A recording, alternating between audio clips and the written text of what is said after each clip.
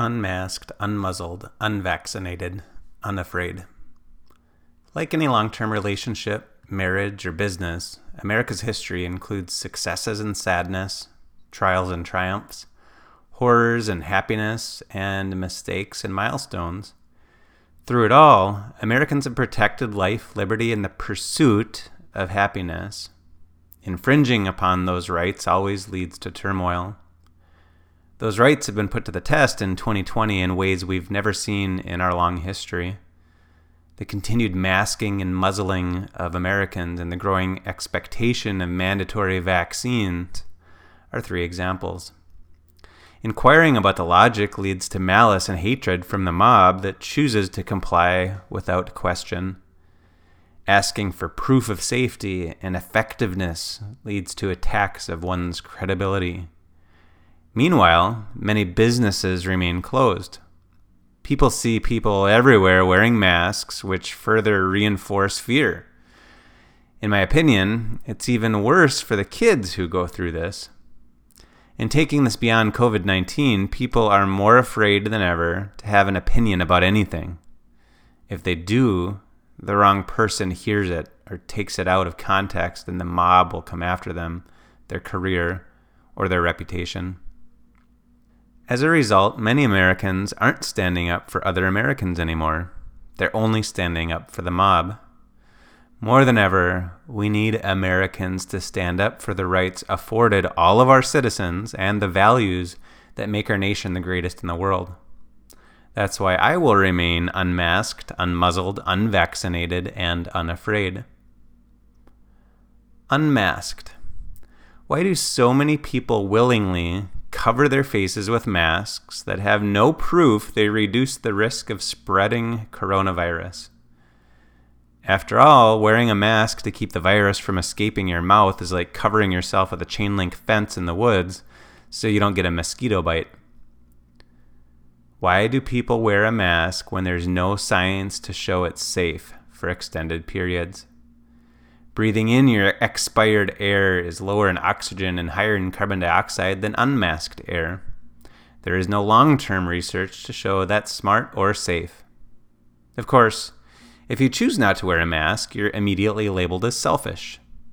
People will tell you that you're going to kill others.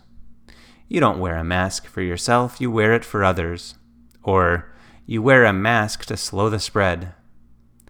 Nice try with the peer pressure. Prove that masks stop a 125 nanometer virus particle. Prove that breathing through a piece of cloth is harmless.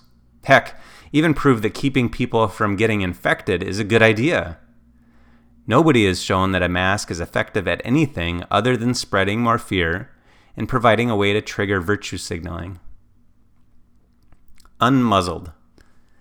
The First Amendment states, Congress shall make no law respecting an establishment of religion or prohibiting the free exercise thereof, or abridging the freedom of speech, or of the press, or the right of the people peaceably to assemble, and to petition the government for a redress of grievances, U.S. Constitution.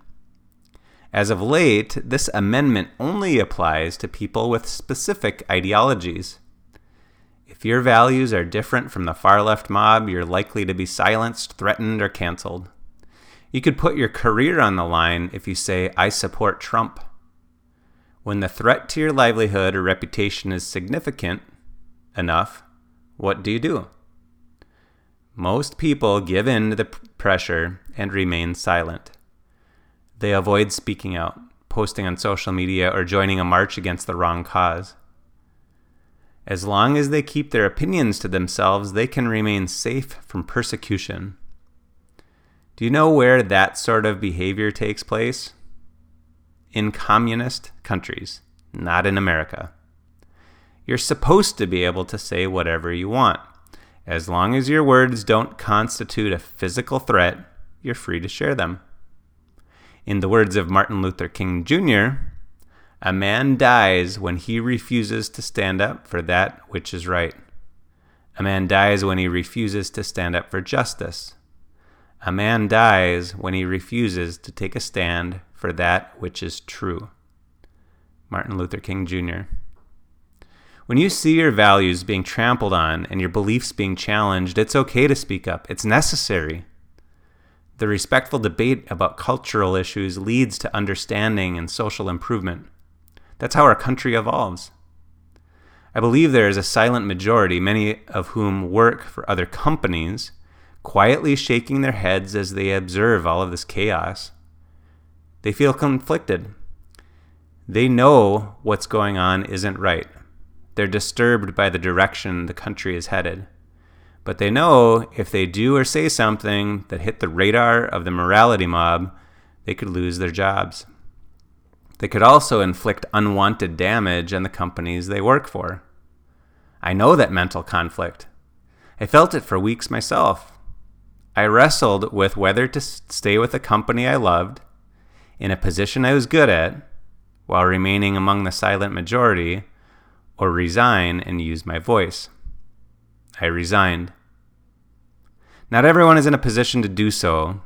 It took a leap of faith for me and my wife too. But if some of us who aren't able don't start speaking up, who will? Unvaccinated. We were once encouraged to stay home and slow the spread so hospitals could prepare for the severe COVID-19 cases. Today, we're sold with the idea that we need to remain on lockdown to keep people from getting it until there's a vaccine.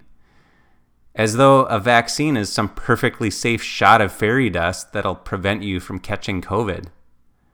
Vaccines don't work that way. They help some people avoid getting severely sick. Vaccines also cause severe injuries in others. If you believe they're totally safe, you're not doing your homework.